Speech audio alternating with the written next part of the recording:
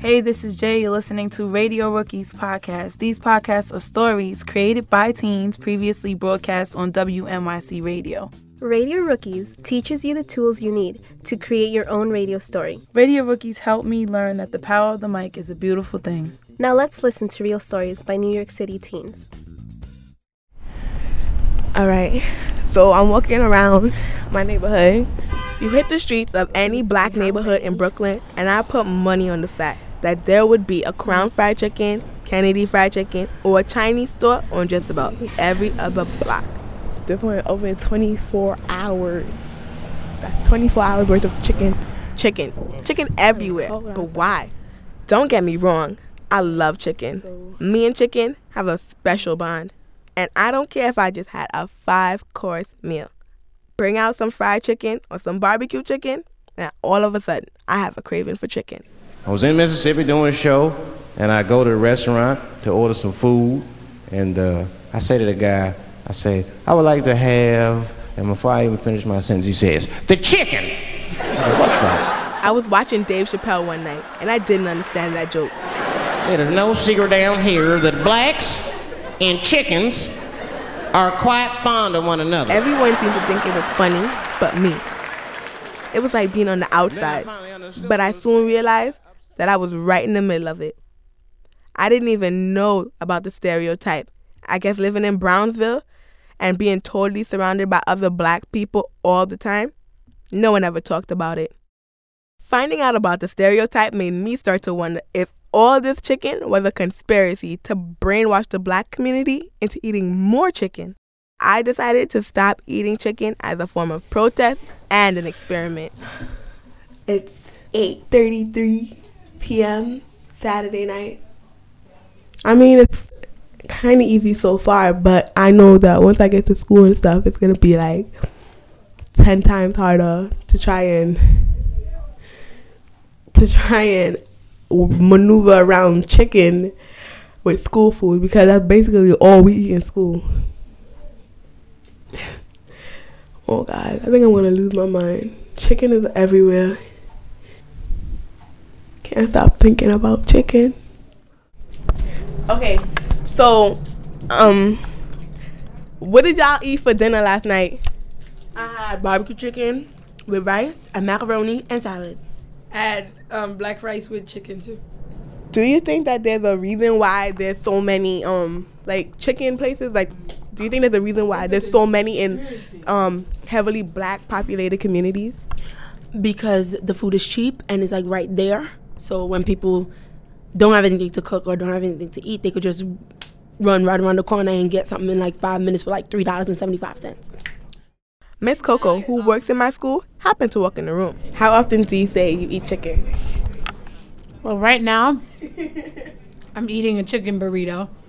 I eat chicken at least 6 times a week. I asked Miss Coco how healthy she thinks it is. Well, when I buy chicken, and I try to buy chicken without hormones in it because I think it's nasty, and I've heard a lot of stories about it. Organic chicken in my neighborhood? I never even heard of a place around here that sells organic chicken. I mean, I know what it is. I heard about it on 2020.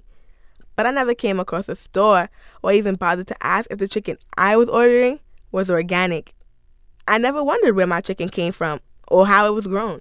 They go in these houses where there are 20,000 birds living with a vacuum truck. They back this truck in with this big tube that comes out the back. I'm serious. Mr. McEwen is a former teacher from my school who gave up the city life to become a small chicken farmer in Arkansas. He told me how the big companies do it. So somebody goes out and like literally sucks the chickens up into this truck. And then they go to the processing plant, which is a big factory. Chickens fly by, they have to be killed, they're automatically plucked. Oh my God. The chicken I buy in the supermarket was sucked up by a vacuum? That's not at all how I thought it happened. But as nasty as that sounded, I would have still loved a plate of curry chicken with white rice. But no one has really answered my main question. What's the deal with black people and chicken? I think it goes back to enslavement and even before the period of enslavement. Professor William Forson is the author of a book called Building Houses Out of Chicken Legs. She said that black people have been eating guinea hens and other birds in Africa before slavery. And during slavery, people cooked and sold chicken as a way to buy their freedom. So it became the food they ate by choice rather than by force. The professor also told me that I wasn't the only one who was questioning the amount of chicken stores in their neighborhood. There is a section in the book where I talk about a restaurant called Church's Fried Chicken.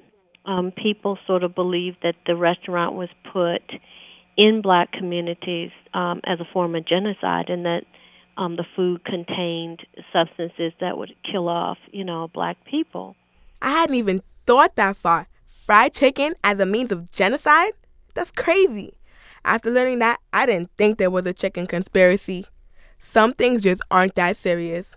Chicken places are there because that's where the money's made. There are some black people who are still very much embarrassed by eating fried chicken in public. Sure, there are all these stereotypes about black people and fried chicken, but I can't let a silly stereotype take away something I love. I'm finna go back and get some more chicken. I don't want to be embarrassed to eat chicken, a food I am very proud of. You got barbecue chicken too.